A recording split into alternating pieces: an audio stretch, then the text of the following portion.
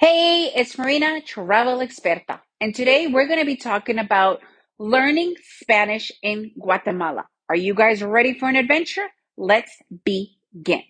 How did I end up in Guatemala?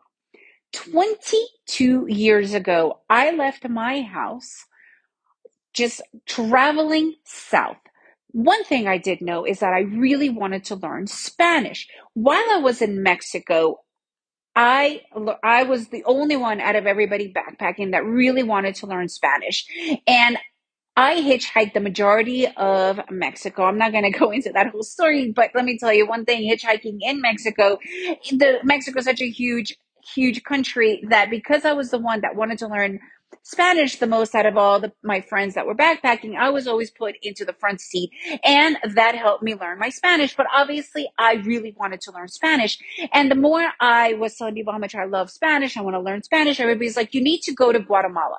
Guatemala is the cheapest country in the world as of today, where you can learn Spanish with a private instructor. So this was a really huge thing. So even though at that point I knew very little about Guatemala, but I did know that I wanted to get to Guatemala because I wanted to learn Spanish, and you could get these amazing packages for 1 week, for a month, where you could learn one-on-one, 4 hours per day, private lessons with learning Spanish, because there are amazing Spanish schools here and private tutors here. So eventually I did make my way to Guatemala. I have a whole other story about, because I ended up meeting my husband on the very first day arriving to Guatemala. It's a whole other story, but eventually I did learn Spanish here. I took 1 week and I learned Spanish, and we're talking about, there's so many different options. You could just do one-on-one. You could do the family stay or the stay. If you're a family, obviously you could do that. You stay with another family and you go to school. So there are many different school options. But if you want to move here, you could have private tutors. And we're talking super low prices, right? And this is definitely, to this day, I believe that Guatemala is still the lowest price country in the world to learn Spanish, regardless of what package you want to do. One-on-one, and you pay directly, taking a school, doing a package, whatnot.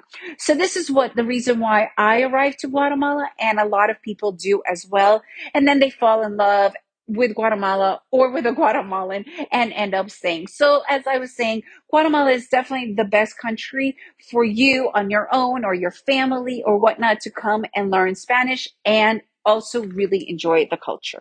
If you guys have any questions more about learning Spanish in Guatemala, please let me know. I'm happy to help. You could also visit my website, travelexperta.com, travelexpert with an A.com. And if you enjoyed this episode, please leave me a review and share with your friends. And remember to make every day an adventure.